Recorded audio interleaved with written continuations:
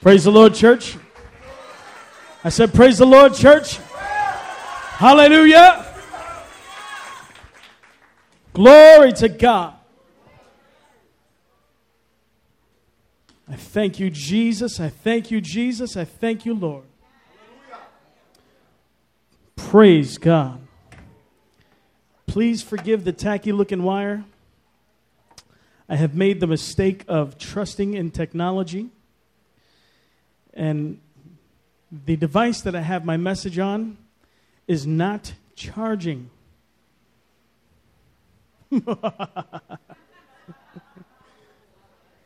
Yes. God is good, isn't he?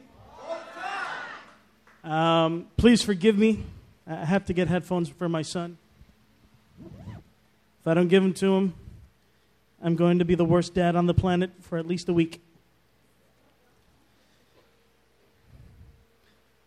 Would you mind passing this to little man? Thank you so much. My brothers, we are getting shouted out. I did. Thank you. You are absolutely right. Too many sisters. We need the brothers to step up. See, now even in the midst of that, I heard more women. I said the brothers need to step up. Yeah, now we're getting somewhere. I said the brothers need to step up.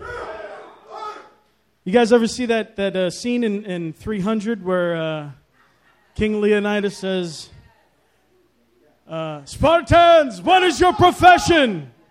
I even spit while I did it. Brothers, we need to step up. I couldn't agree more. Even as I stand here looking out at the congregation, we're so lopsided. So stepping up means bringing more brothers. Getting on fire. So, it's the man right here. I don't care what nobody says about my brother. Thank you, sir. So,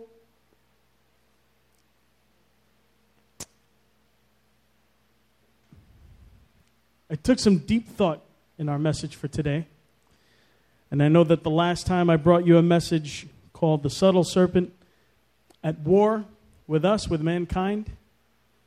So today I'm actually going to reveal to you who the Antichrist is. No, I'm just joking. It's very clear in Scripture that we have no clue who he is until he reveals himself. Just joking. Let's pray. Master, thank you for this privilege and this opportunity to fellowship with one another, to get into your presence, to receive from you, to be touched by you, to be blessed by you, to be changed by you, to be molded by you, to be broken by you. We thank you, Lord God, for your presence in our lives. I pray that for these next few moments that you would take control of me, of this place, of this congregation. I pray that you would use my mouth, use my mind, Lord God, and I pray that you would speak through me, Father. If at any time you decide that what I put down on paper is no good and you want to move in another direction, I submit and surrender to your will. Holy Spirit, have your way. And Father God, I pray that we would leave this place changed. I pray that you would reveal your word to us. Hallelujah. That it would breathe life into our families, into our behaviors, into our thinking. In the mighty name of Jesus, I pray. Everybody say amen. Amen. You all can have a seat. Oh, it's so good to be in the house of the Lord. It is so good to be in the house of the Lord. I got to tell you, God is just too good. I know the last time I got crazy and I went bananas on the NIV and I was talking about, some of the Bible studies that are out now that include witchcraft and vampirism to kind of disciple Christians. And I know it was a hot topic last night. In fact, last time, and I know that I left you guys kind of in shock. A number of you were kind of blown away. So I kind of thought that today I'd take it easy. I literally thought to myself, take it easy, dude. Today we're going to look at the Word of God. And we're going to do something that Chuck Stanley does on a regular basis. He does, brain fart. Somebody say brain fart. Expository preaching, what I like to call preaching, where he literally takes the Word of God and he makes it into bite-sized chunks that people can understand and walk away with a good understanding of the Scripture. I'm sorry, it's hot up here. Somebody say the fat man needs a fan. Thank you, brother. Thank you. Today we're going to look at the book of 1 Thessalonians. Everybody say 1 Thessalonians.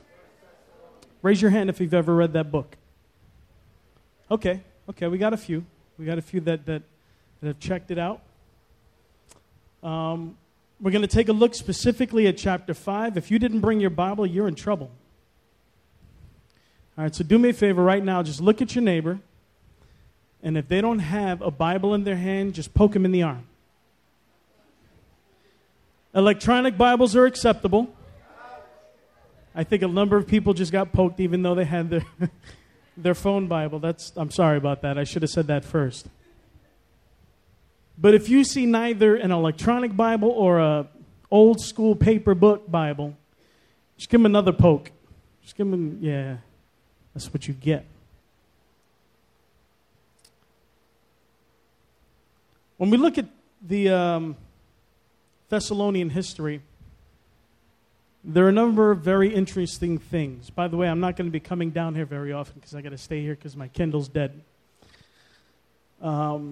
We see a lot of parallelisms. Kind of strange, but a lot of parallelisms to New York City, in fact. So if you look at Thessalonica on a map, it's kind of northwest of Greece, and it's basically right on the inside of this kind of U-shaped cul-de-sac, right? And through history, we find that originally it was a very insignificant town. But after the Persian Empire took over, and this guy, King Xerxes, came over and he took over, and he conquered. After he conquered it, it started to get a little steam. It started to become a bustling port city. And so it became very important with regard to economy. It became very important militarily, very easy to defend. That shape where the Aegean Sea is, right? So if you're in the Navy and you're trying to make your way into that U shape, if you fortify it right, you're basically going into a death trap. Those of you who are in, former military, you know I'm right. The name originated from a word, thermi. Everybody say thermi, which is where we get the word thermal, right? And which basically means hot springs. Everybody say hot springs. And so apparently in Thessalonica, there are areas where I guess there are crevices under the earth where hot springs rise from. And there are certain parts on the shore there where you can sit down, and it feels like what it feels like when you sit too close to somebody in the pool who had to go. And it's warm and comfy. And it's also said that the water even has some healing properties for your skin. Anybody ever been there? You've been there one time? Huh? In Cuamo, Puerto Rico. Cuamo, Puerto Rico. Cuamo. Guano, like the bat stuff? No. Cuamo. Guamo. Okay. Guamo, Puerto Rico. They have hot springs there. I got to go there. It's a lot closer. Probably a lot cheaper to fly there. I'd probably have a better understanding of the language, too. So originally it was Thermi, and it later became Thessalonica. There was a gentleman in Greece named King Philip, who was also, I believe, the father or stepfather of Alexander the Great. Philip's daughter was Thessalonica, and they named the area after Thessalonica, Philip's daughter, Alexander the Great's stepdaughter. Very nice place. I'd like to go visit it one day. One day.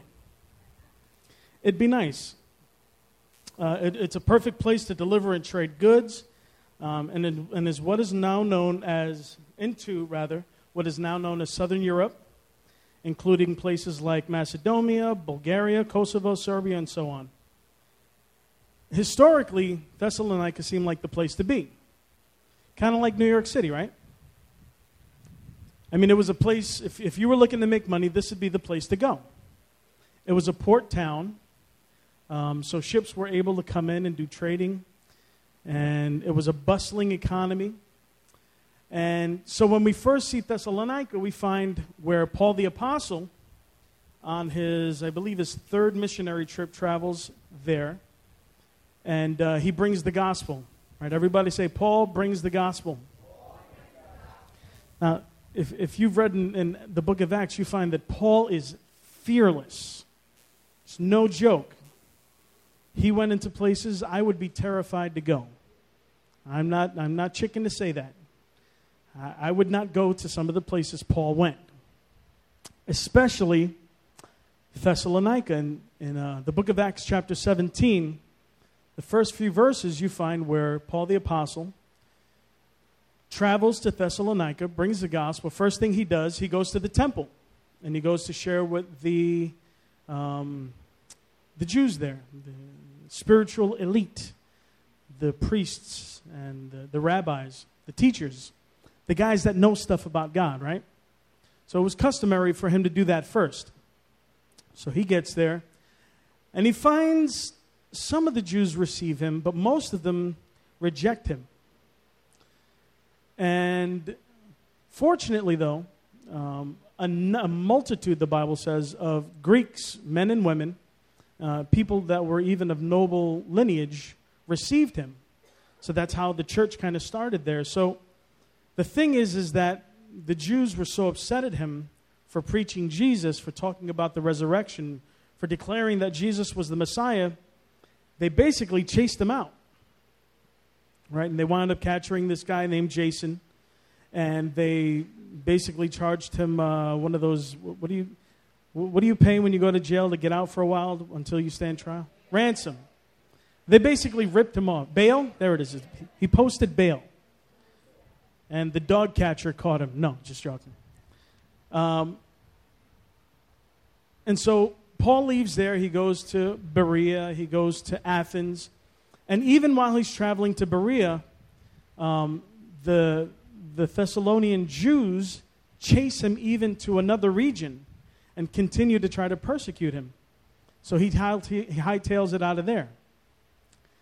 Now, you can clearly see that there was a great deal of resistance from the Jews there, the people that knew most about God. It's unfortunate. In fact, it was the pagans, the Greeks, that believed in many gods that received Paul's teaching the most. It's pretty amazing, huh? Boy, watch out for those religious folk. Sometimes they can cause a lot of trouble. Hallelujah. Somebody say, Paul is amazing. He's kind of like one of my heroes. Spider-Man, Thor, they have nothing on Paul. So that takes us moving forward into the book of 1 Thessalonians. If you'll turn in your Bibles to 1 Thessalonians, we're going to look specifically at chapter 5. And we're literally just going to walk through the chapter.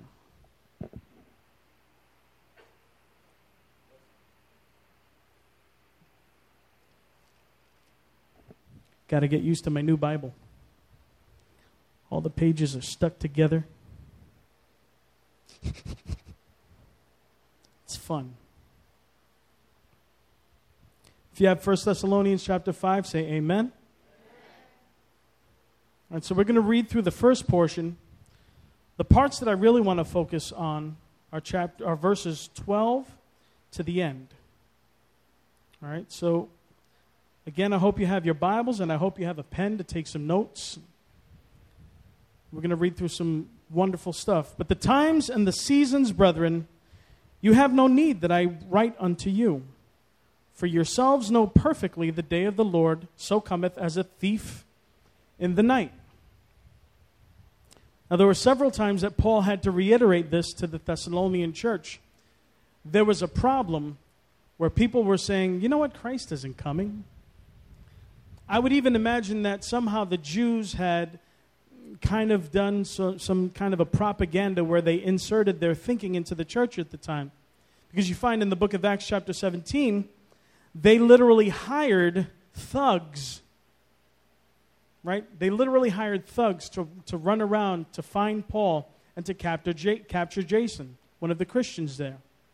Right? So I would imagine that they even hired some people to sneak into the church and start dissension and start preaching that Jesus isn't coming. How many of you ever heard somebody say Jesus isn't coming? It's interesting. Last Saturday we had Pastor Aramis. And one of the things he said that I don't hear often enough, to be honest with you, he said several times, Jesus is coming. The Lord is coming. He is coming. He is coming. He is coming. I said he is coming. I said he is coming.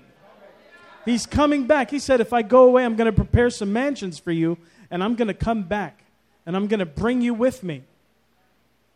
Right? So for some reason, you got it in your head that this whole thing is a farce, that it's been 2,000 years. There's no way he's coming back. Somebody got this thing all wrong. No. The word is accurate. Paul knew what he was talking about. The Lord is coming. I said he is coming. So much so that Paul had to reiterate to the Thessalonian church in almost every chapter, don't be fooled, he's coming. Right? Now we find in the Thessalonian church that they didn't have a whole bunch of problems because they just kind of accepted mostly everything that Paul taught. Right? So in the other epistles we find where there are issues where a lot of the religious folk were trying to impose Jewish law things on people that it did not pertain to. They tried to drag the law into Christianity where it didn't need to be. Right? But you don't find that in the Thessalonian church. So in Thessalonians you find where Paul does a lot of commendation, saying how great they are, how he's heard through the Macedonian church that they love one another, that they're blessing one another, that they're teaching one another, that they're growing. So in another church, I think it's Corinthians, where you find that there's a young man who's, the kids are over there? Okay. You find in Corinthians where there was a young man who was having sex with his stepmother. And you didn't hear about this in the Thessalonian church. There were just a lot of commendations. In fact, you didn't hear the stronger stuff until you got into 2 Thessalonians. For yourselves know perfectly that the day of the Lord so cometh as a thief in the night. Everybody say, a thief in the night. For when we shall say peace and safety, then sudden destruction cometh upon them as travail upon a woman with child, and they shall not escape. That's pretty sudden, isn't it? Right, so in the movies, you always see how there's the pregnant woman, and she's kind of chilling and happy and hanging out with the homies, and all of a sudden, you hear a splash, and she goes, ah! And it's all very sudden. Right? It's expected, but it's all very sudden. Right? And so Paul the Apostle is likening it to that. If you're not prepared, you'll be caught unaware. Somebody say, I need to be prepared. Paul's going to show us how we can be prepared. But ye, brethren, are not in darkness, that day should overtake you as a thief. You are children of light, and the children of the day. We are not of the night, nor of darkness.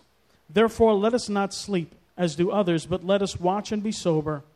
For they that sleep, sleep in the night, and they that are drunken in the night. But let us who are of the day be sober, putting on the breastplate of faith and love, and for a helmet the hope of salvation. Now this isn't the first time we see Paul talking about helmets and breastplates. Right? We find later on in the book of Ephesians, everybody say Ephesians, in chapter 6 where he's talking about the helmet and the breastplate. Right? It's a little bit different here, where he's talking about the breastplate of faith and love. The breastplate of faith and love. Everybody say breastplate, faith and love. What does a breastplate protect? The heart. What happens if your heart gets... You're done. The motor is gone. No mas. Everybody say no mas. All right. Give me no more in another language. Anybody? Niet. Niet. 9. Brother Ade, you got like an African word for us? Osi? Osi. Everybody say osi. No mas. No more. You're done. So he likens the breastplate, which is to protect our heart. It's the breastplate of faith and love. So we protect our heart with faith and love. Ladies and gentlemen, he's warning you to protect your heart with faith and love. What's the opposite of faith? Discouragement, disbelief in the Word of God. Hatred, anger, bitterness is the antithesis of love. Faith and love is what you need to guard your heart with. All right? For God hath not appointed us to wrath, but to obtain salvation by our Lord Jesus Christ, who died for us, that whether we wake or sleep, we should live together with him. Wherefore comfort yourselves together and edify one another, even as ye also do. And we beseech you, brethren, to know them which labor among you and are over you in the Lord, and admonish you. Everybody say verse 12. All right, so this is where it's going to get good. So if you look over and you see your neighbor starting to nod off, just give him a little elbow. All right, matter of fact, just shout, "Wake up!" No, don't embarrass anybody. Maybe just like stick something in their nose. We don't want to embarrass them by shouting.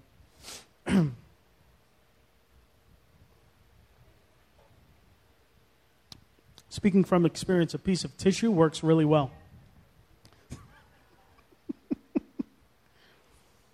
The way he wants you to live. For this portion, I actually looked at two versions. Everybody say the Message, and everybody say King James. Now, if you remember the last time, I did talk about some of the issues with the NIV. And unfortunately, with many of the versions that are out there, a lot of the same problems carry over. There are a couple of problems in the Message, but I really liked the parts that were good. I really liked them in the Message. So I'm going to use the Message version and jump back and forth to King James. Now, I cannot stress the importance of reading more than one version, right? Please go back to the King James and measure it according to the other versions that you're reading. Take your time. It's not a speed race. These 1 year programs that you go through, I know that, in order to catch up with the reading, you're like, don't speed read, man. Take it easy. The Word of God takes time to digest. Right? It takes time to meditate on it.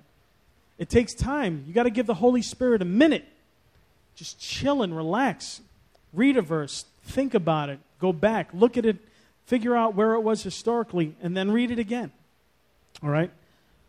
So I used King James and I used the Message.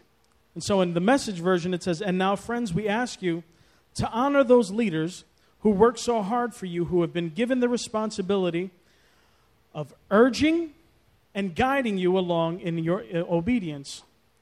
Overwhelm them with appreciation and love. I really like that because it's a powerful principle that we need to take care of. And you know what?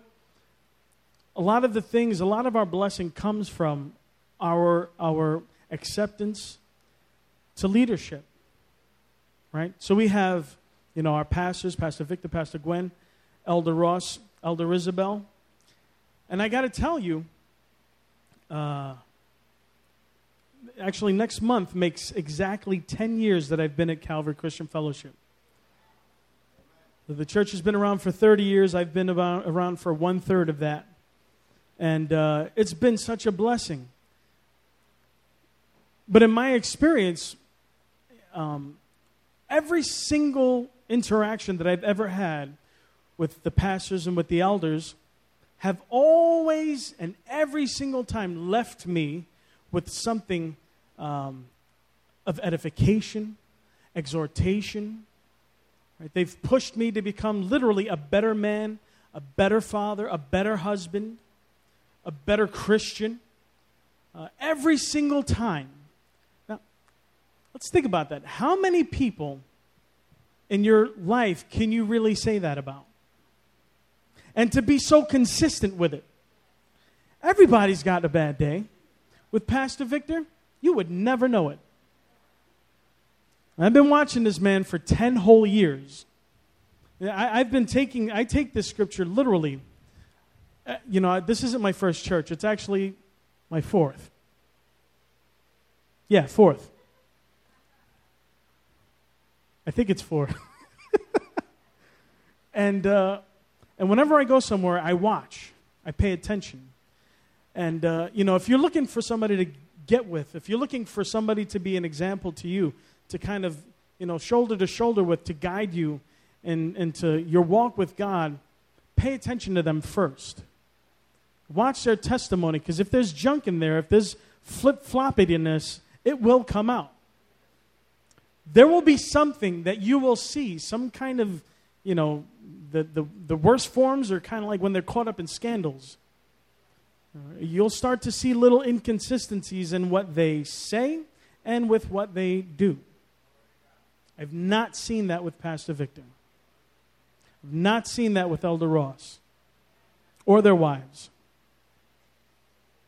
And so I make it a point, every single time I talk to them, every single time they call me on the phone or I see them here, I embrace them and I tell them I love them. Every single time. And I would imagine even sometimes to them it may feel a little weird and uncomfortable because I do it like every time. But I do it sincerely because they've made such an impact on my life. So much more so than the other 3 churches that I was at. This is the one that I was at the longest. Right, so it would have been 3 spread over 10 years, and then this one was 10 years. I've been 20 years in the Lord. And I got to tell you, I'm not going anywhere. I got to let you know that we got the good stuff. We have mighty men and women of God to look up to. We have mighty women in God that can train us up and make us better at everything. They've always found a way to address my immaturities as a man, which is something that we need. I still have issues. And I'm okay with saying that. I'm sure my wife has a list that she could pull out in a heartbeat and say, yep, that's my man. They care for our souls and they care for our success. They care for our families' success. They care for our eternity, as well as the here and now, when everyone else is only concerned with temporary things. And that is if they care even at all.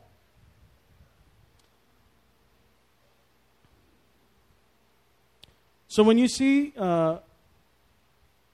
me with Pastor Victor and with Elder Ross and their wives, and I'm kind of lavishing my love with them, before you give me that scornful look, before you give me that moment of kiss up,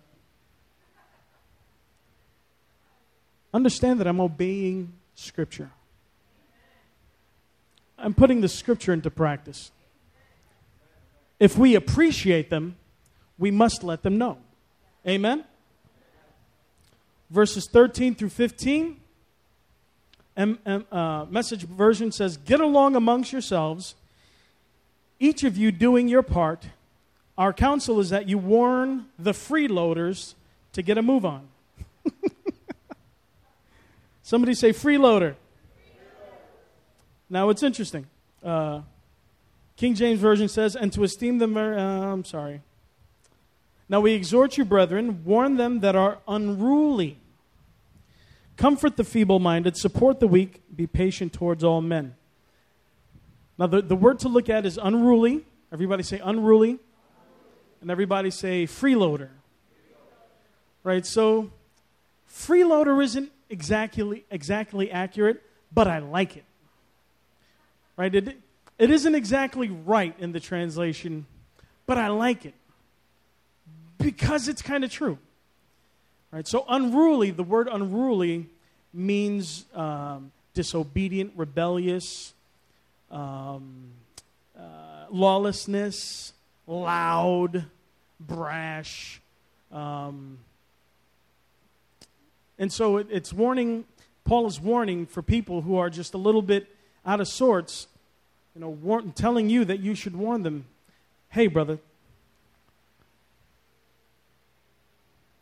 I understand your heart.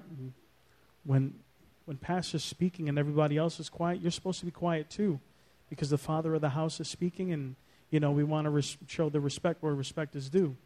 So to be joking around and laughing and just kind of goofing off when the father of the house is trying to address his children, it's just not right. So just something to think about it, and I say it in love. I really do. And that's kind of how we do here.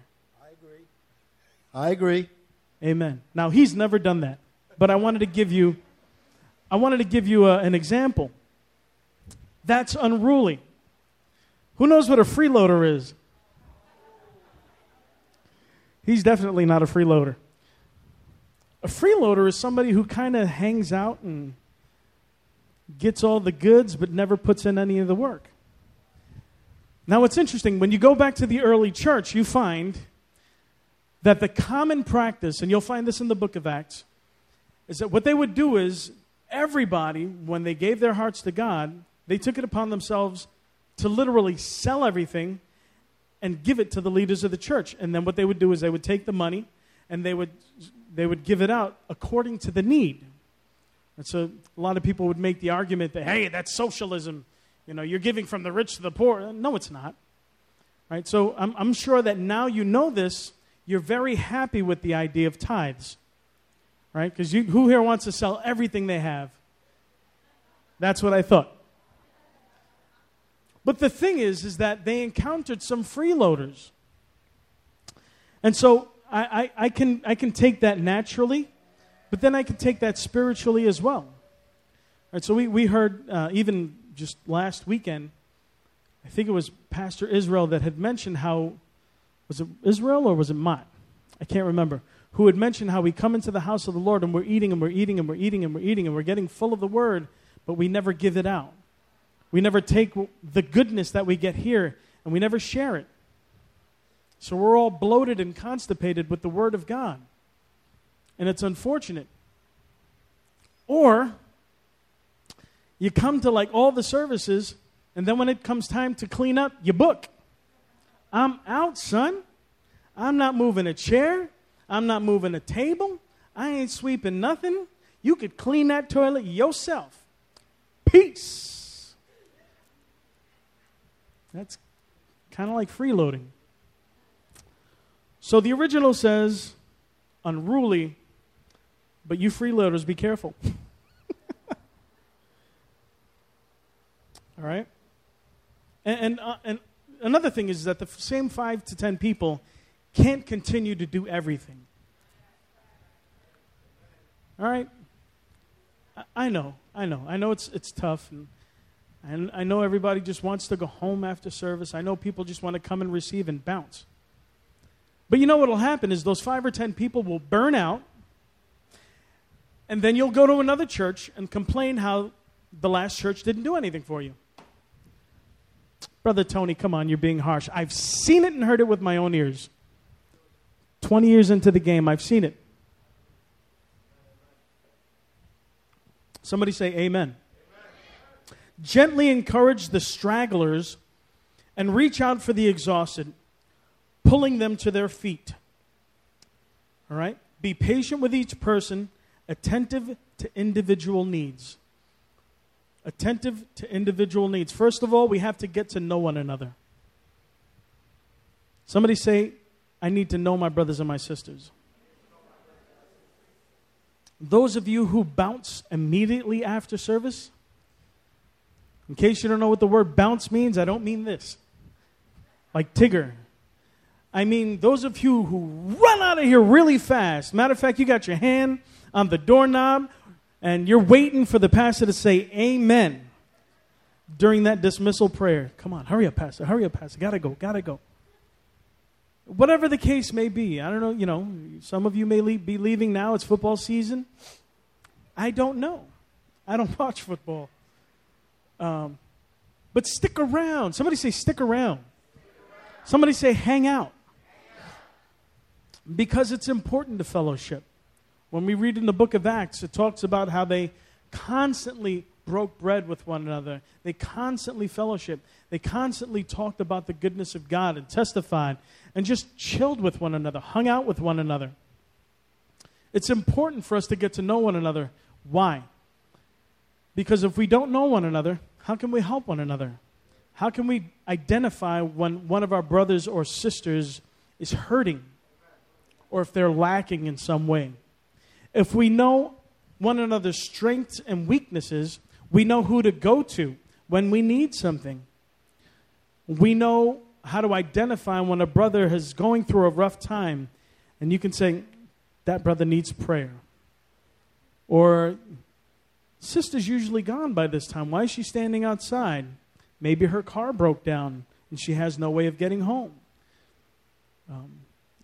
Get intimate with one another, and don't be afraid to trust one another.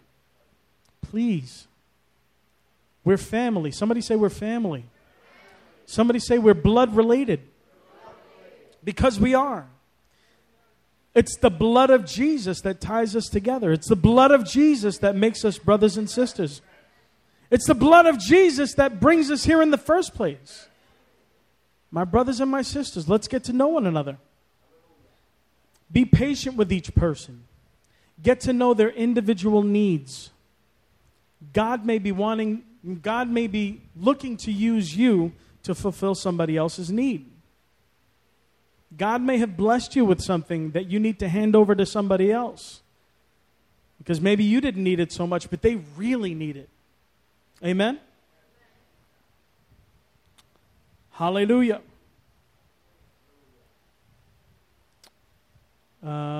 13 through 15. And be careful. I really like this one. This one's fun. And be careful that when you get on each other's nerves, you don't snap at each other. That's the Message version. Be careful that when you get on one another's nerves, you don't snap at each other. Are you going to have a bad day? Absolutely. Are you going to want to tell somebody to shut up or where to go? Absolutely. Can you do a lot of harm by doing so? Absolutely. Can you send them running to another church crying? Absolutely. Can you cause them to lose their soul? Absolutely. One of the first times I met Pastor, he uses this analogy. He talks about words being like nails, and how nails go into a wall, and you can pull a nail out, but the hole remains. Careful not to snap at one another. I'm guilty too. Listen, don't catch me when I'm tired and when I'm hungry. I'm going to let you know right now, if I'm hungry and I tell you I'm hungry, please be understanding. Because I will eat you. I'm guilty of it. I try, man. I spend a lot more time with the people at work who get it sometimes from me. Just this week on Wednesday, I do the ordering for my job for a lot of the supplies and stuff. And I did a big order for all of the teachers of the school. Now, I kind of did it, and I have a list that I understand that, a lot of people wouldn't be able to make tails of. So there were these two lovely individuals, one Greek lady named Miss Milas, sweetest lady on the planet, and this other gentleman named Mr. Andrew, who's an occupational therapist. Milas is a reading specialist. So these are like highly trained professional people, much more so than I probably will ever be, right? So they're awesome, and they really want to help me. But the thing is that for some reason there was an urgency to get it done really fast, and I wasn't sure if it was that they had other things to do, but they wanted to help me first. And I was just kind of giving subtle hints, it's okay, guys, I got this.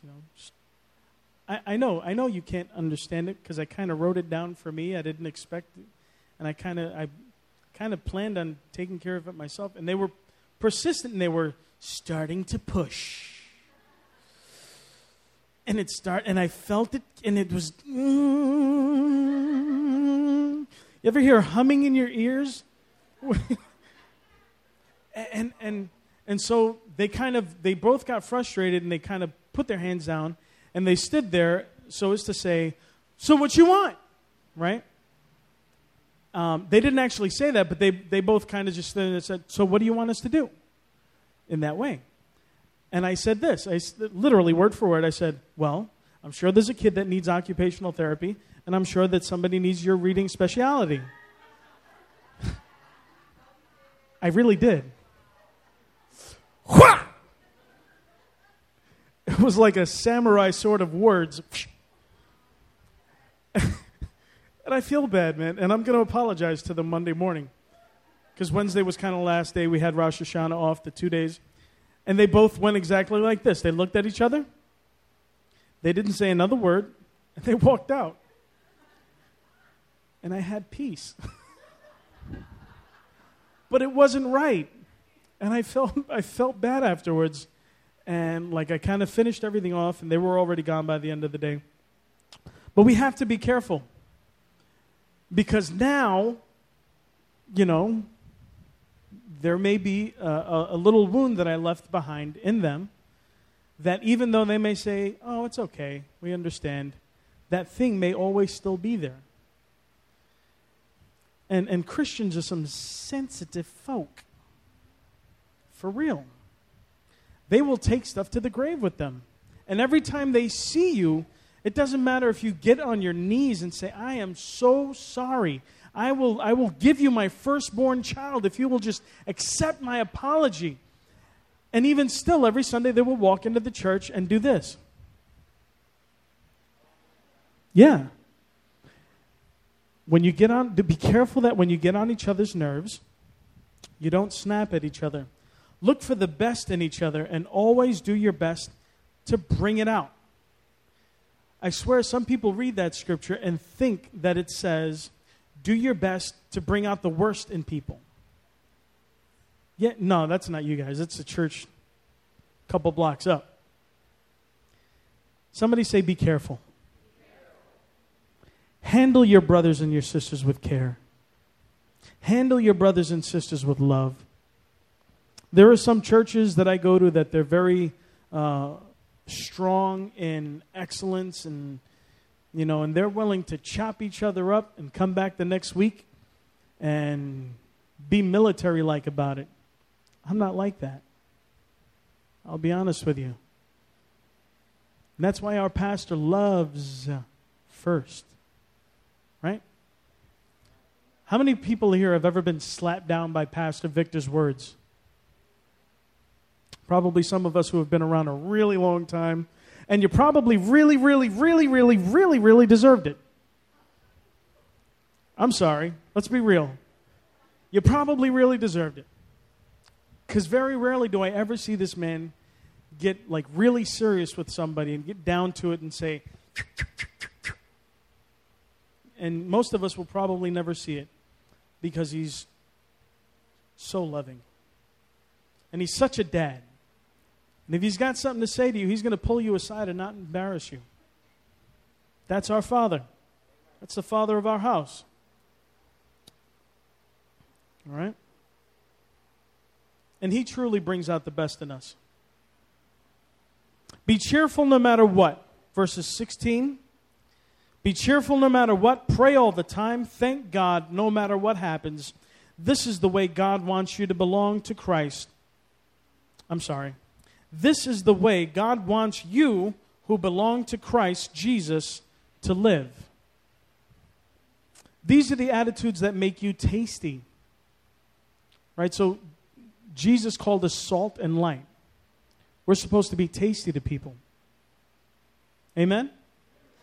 These are the attitudes when we give thanks to God for everything. When people see us, that nothing can get us down, that there's always a smile on our face, to be cheerful, even though we have a good reason to sulk. People watch and they see. And it is that attitude that will make somebody say, wow, they really have something different. I want what they have. Who leaves sour tastes in people's mouths? Of course you're not going to raise your hand. Who here is absolutely super sweet and they're always cheerful and they always give God glory no matter what happens, and every time people come into their presence, they're like, what do you have? I've got to have it. Okay, so we got some work to do. Listen, I need work too. I probably need more work than most of you. Somebody say amen. It's getting quiet up in here. Here's a good one. Verses 19 through 22. Everybody say, Jesus, have your way. Don't suppress the Spirit. King James Version says, quench not the Spirit. Don't suppress the Spirit, and don't stifle those who have a word from the Master.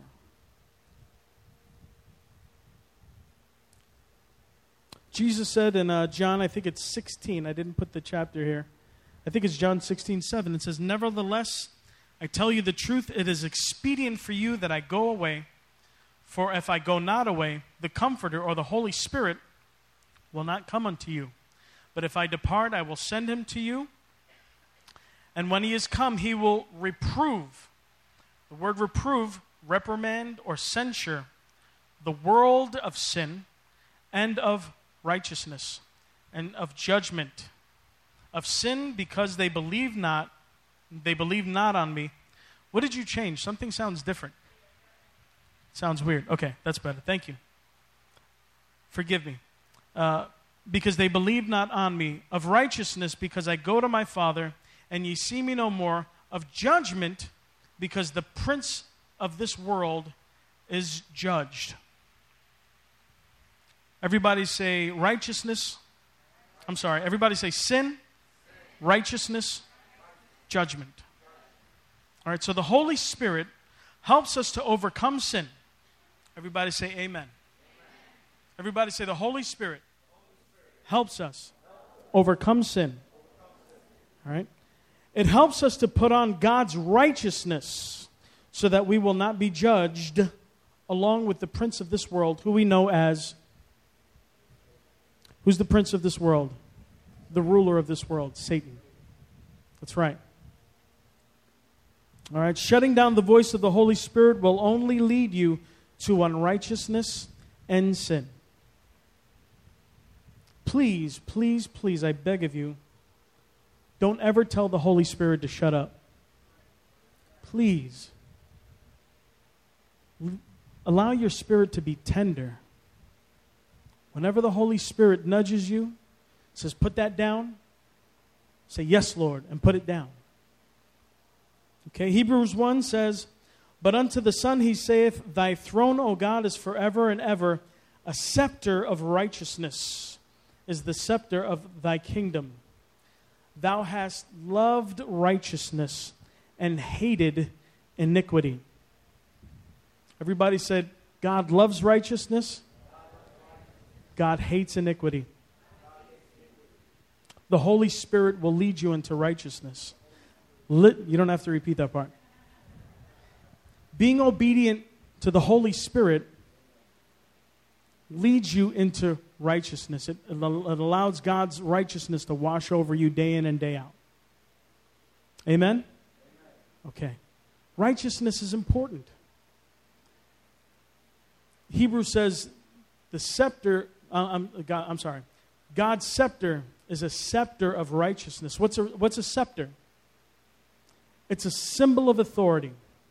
There you go. It's a symbol of sovereignty.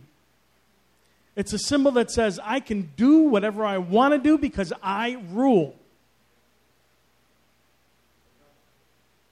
Amen?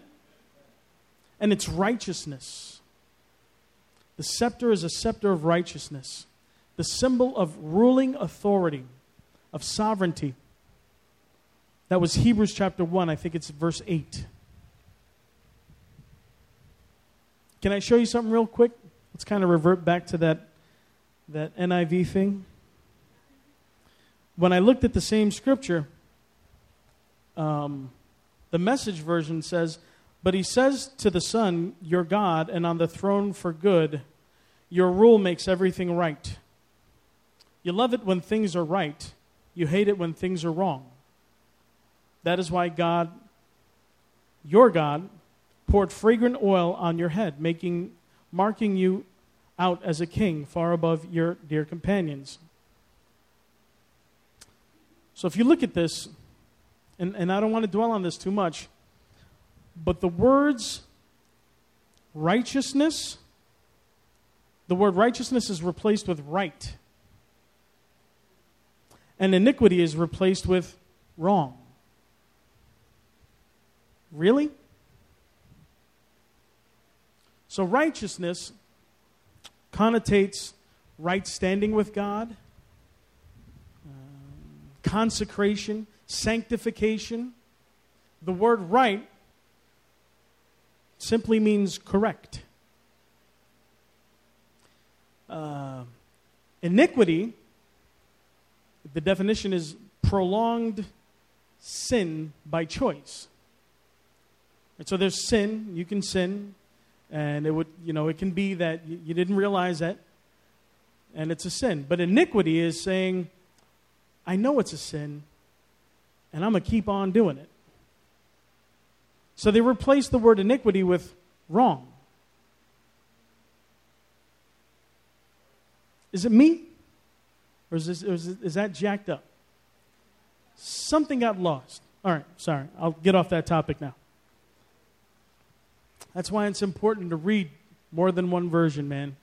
Get back to that King James and read it side by side. Amen? All right, so I promised I wasn't going to dwell there too long. Obey the Holy Spirit when you are prompted to reject something. Right? Allow God to convict you. Actually, this is a quote from David Wilkerson. Who's ever heard of David Wilkerson? He was formerly the pastor of Times Square Church, Manhattan, and he passed away a couple of years ago in a car accident. Mighty, mighty man of God. He was if you've ever seen the movie or read the book Cross and the Switchblade, it was based on his life. Elijah, you've seen it. My man is jumping up and down. And so this was a statement I heard him say. It's really powerful. Allow God to convict you. It's not to say that God is saying, I'm mad at you, but he's saying, I need your voice. I'm going to read that again. Allow God to convict you. It's not to say that God is saying, I'm mad at you. He's saying, I need your voice. What does that mean? What does unrighteousness bring? Judgment, conviction, the law. A mind that is unwilling to accept the truth of God, to accept that God can use you. Right? I'm not worthy because I kind of jacked this up. What does righteousness bring? Righteousness brings confidence. It creates faith that God can use you. You get that? Righteousness brings clarity. It makes every choice clear. It makes every choice black and white. It makes you a vessel of honor. You become an access point for others to God. And finally, righteousness is maintained through consistent repentance and prayer. Brother Tony, I repented 10 years ago when I gave my heart to the Lord. Yeah. We sin every single day. But wait, Brother Tony, like that once saved, always saved. I'm always, once I repent once, I'm good for like the rest of my life. You need to repent constantly, to continually ask God forgiveness for the things that you do. We do things every day that are contrary to the nature, to the expectations of God. Consistent repentance, consistent prayer. Amen? Come on, you guys are asleep. What does sin do? Sin eliminates your voice from delivering God's mercy to the world. Did you hear what I said? I'm going to say it again. Sin eliminates your voice from delivering God's mercy to the world. Sometimes you could even be saying the right thing, but if your life is all jacked up with sin, the effect is not there that it's supposed to have.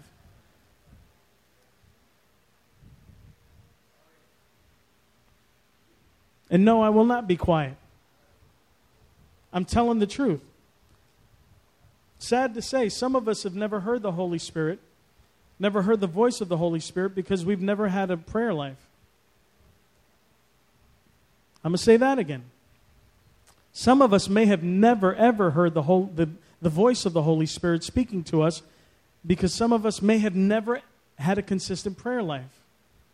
It's only through relationship that you can hear the voice of God. And I'll give you another tip. It gets quieter and quieter the longer you are in the Lord. God goes from speaking like this.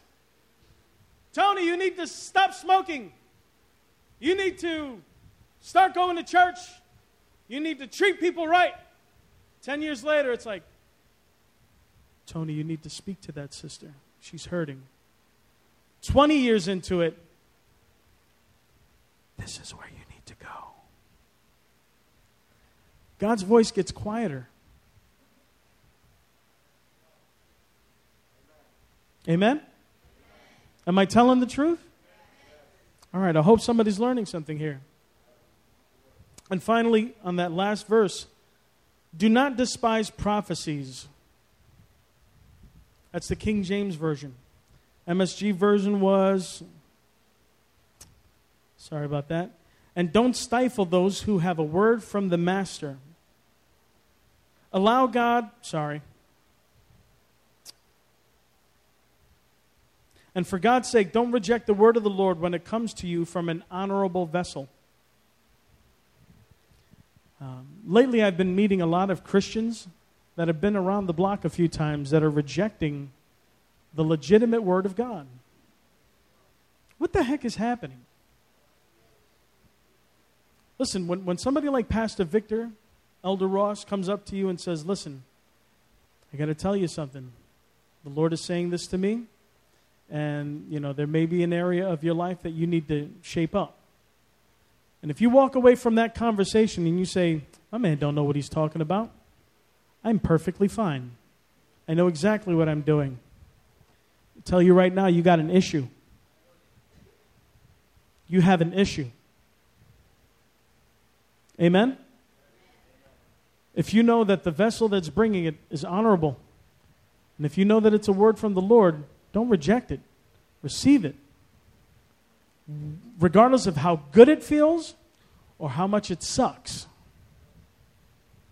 Amen? Next verse says, on the other hand, don't be gullible, and I'm almost done. I know you guys want to go. I know you guys are thinking right now, who gave this dude the mic? My man will not stop. Everybody say he's almost done. On the other hand, don't be gullible. Prove all things. Check out everything. All right? On the other hand, don't be gullible. Check out everything. And keep only what's good. Throw out anything tainted with evil. All right? King James Version says, King James Version says, prove all things. All right? King James Version, instead of saying throw out anything that's tainted with evil, it says abstain from every appearance of evil. If it doesn't look right, if it looks evil, smells evil, tastes evil, if you get the faintest whiff of evil, turn around, go the opposite direction. Brother Tony, you're getting legalistic.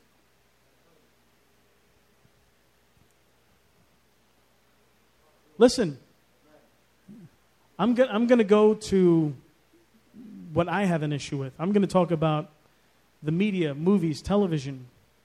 Satan owns your TV. Listen, I don't care what people say. I know that, a lot of the old school preachers preached against TV. They said, pull the tail out of the wall, take that demon and throw him out in the street. But now, even more so than then, back in the 60s and 70s, you see more evil, more unrighteousness, a depiction where good is evil and evil is good. You can disagree with me. That's fine. I can give you my opinion. I'm telling you that what I'm seeing on television is a consistent change. We're not seeing shows like My Three Sons, Leave It to Beaver. We're seeing shows like, help me out. What was that? Vampires, werewolves, what else?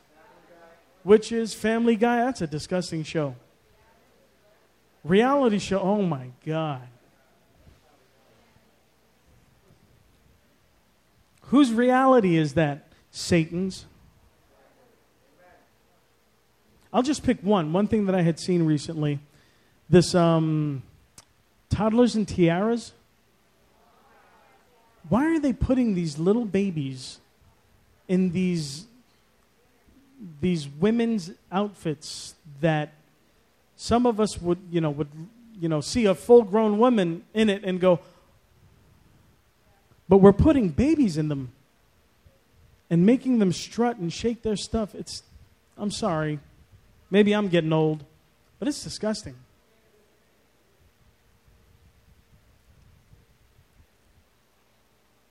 There's maybe one show that I've seen recently, the Duggar Family, and I was amazed. What's the name of the show? 19 and Counting. On the flip side, get them a TV, please. No, just joking. 19 and Counting. This is actually kind of a cool show because they're showing these parents that are bringing these children up in the nurture and admonition of the Lord. They're following scriptural principles. That's like the one show out of probably 1 billion that are on TV. Maybe 1 billion's exaggerative, but there's a lot of shows out there, and it's all garbage. I'm sorry. It really is. Abstain from the very appearance of evil. Now, don't go texting Pastor Victor. I know you guys are texting him right now. I see you guys saying, Tony is telling me to throw away my television. That is absolutely not what I said. Absolutely not what I said. But the Scripture commands us, Paul the Apostle, who knew something about God, who knew something about the mercy and love of Jesus Christ, who knew quite a bit about staying away from legalism, believe it or not, said, abstain from the very appearance of evil. If it looks like a duck, walks like a duck, right? You've heard this term, it is a duck. If it looks like evil, smells like evil, remember that your eyes are the windows to your soul. And it's going in. It's what goes in that defiles you. Right? Amen? All right. Amen. Isaiah chapter 5 says, "Woe unto them that call evil good and good evil, that put darkness for light and light for darkness, that put bitter for sweet and sweet for bitter. Woe unto them that are wise in their own eyes and prudent in their own sight." So if you encounter something and you say, "I kind of got a handle on this, God. I can handle this. I could do this. I'm mature enough to handle this thing. I don't have a problem with this anymore." It could be a million different things. It could be maybe something that the Lord delivered you from years ago. I don't know if you remember a while back, I preached another sermon where one of the points was stick to a vomit-free diet. Remember that? Don't go back to your vomit. Don't go back to it.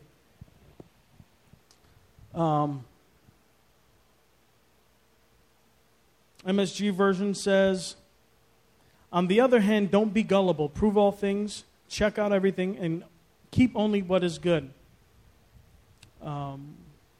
Gullibility is linked to discernment. Everybody say discernment. Discernment is a gift that you get through the Holy Spirit, right? You're able to see the truth behind something that may be masked as something else. That's through discernment from the Holy Spirit, right? If you don't have discernment, you can be swindled, hoodwinked. You're gullible. You could fall for some stuff. Amen? If you're gullible and you lack discernment, it's because your relationship with God is not right. It simply means that your relationship is not strong enough so that the Holy Spirit can say, "Hey, no, that's not good for you. He's lying to you. That's a lie. It's the enemy trying to creep into your soul and mess you up, trip you up." And some things that we get tripped on, we never come back from. It's a fact. May God himself, the God who makes everything holy and whole, make you holy and whole.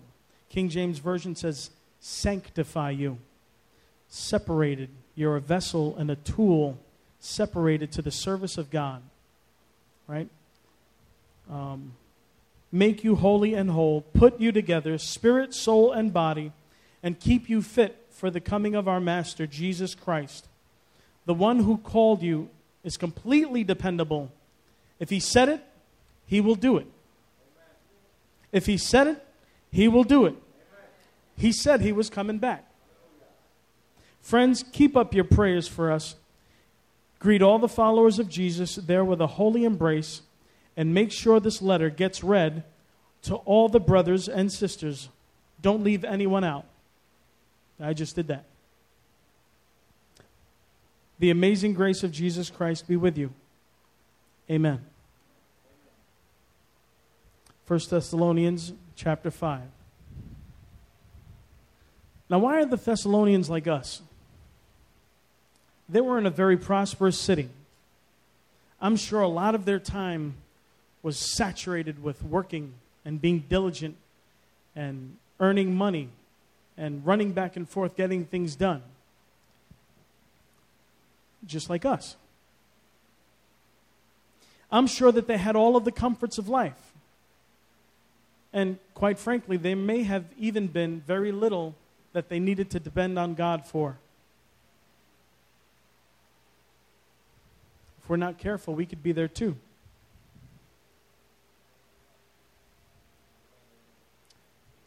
Some of these warnings we really need to take to heart. We need to be dependent on the Holy Spirit. Before we make a move, we need to pray and say, God, is this right? Is this where you want me to go? Especially on those things that affect our future, that affect our family's future, that affect the future of those around us in our church. All right, so if my brother leaves today, this is a part of the body that's going with all of the gifts and the talents and the blessings that I need to survive, that we need to survive.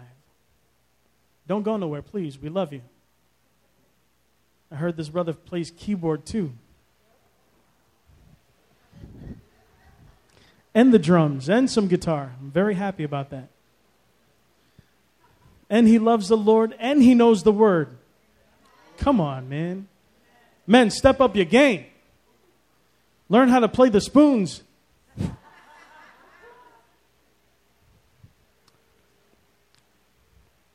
Let's be careful. Let's take the word of God to heart. Let's learn how to rely on the Holy Spirit for more.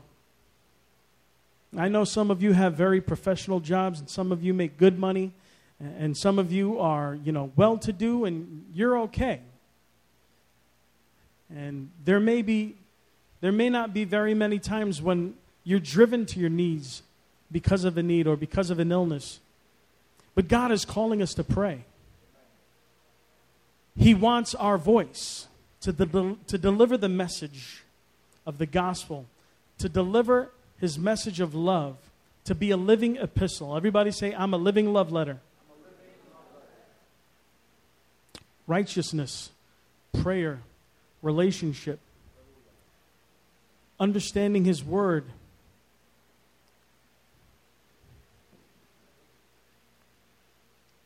Putting his word into action. These are all things we need to be doing regularly in order to be an effective love letter.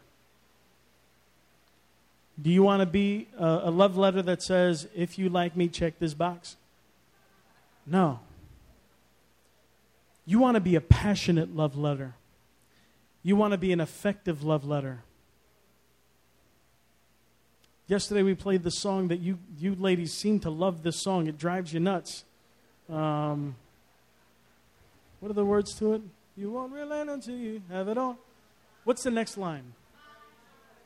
Come be a seal. Let me be a seal upon you. See what I mean? That's their song.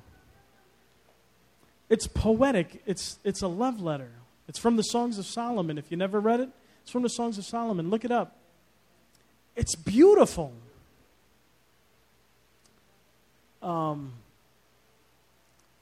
that the waters cannot quench. I can't remember lyrics. I can't even remember lyrics to songs I wrote. Do you want to be that kind of a living love letter? Because I don't want to be the check this box type of love letter.